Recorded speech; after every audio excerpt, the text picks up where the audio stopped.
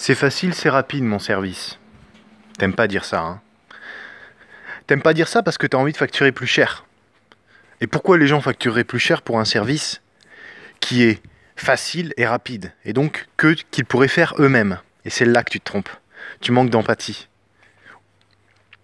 Tu crois que ce que tu ressens pour la chose, c'est-à-dire pour un service que tu proposes, tu crois que pour toi c'est facile et rapide, mais justement, c'est facile et rapide que quand t'es là. Que quand t'es là pour illuminer le chemin.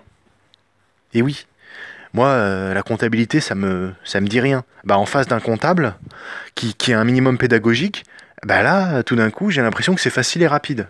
Oui, mais ça ne veut pas pour autant dire que je vais croire que son service est inutile et qu'il n'a aucune valeur. Au contraire, plus ce sera facile et plus ce sera rapide en face de lui, et plus je vais me dire, ah, il est trop bon, je vais aller le voir, je vais pas perdre mon temps, je sais que ça va être fait super bien, proprement, basta.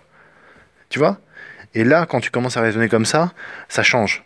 Parce que tu peux du coup scaler beaucoup plus rapidement. Tu peux avoir un, deux, trois clients, faire des choses rapides, faciles, et boum, et boum, et boum, et boum. Et tu factures ça. Plutôt que de facturer des choses chères, euh, lentes et difficiles. Ça devrait pas. Tu devrais pas facturer des choses chères, lentes et difficiles. Peut-être au début. Peut-être au début, mais essaye un maximum après de faire en sorte que ça devienne facile, rapide et que ça tape dans le gras.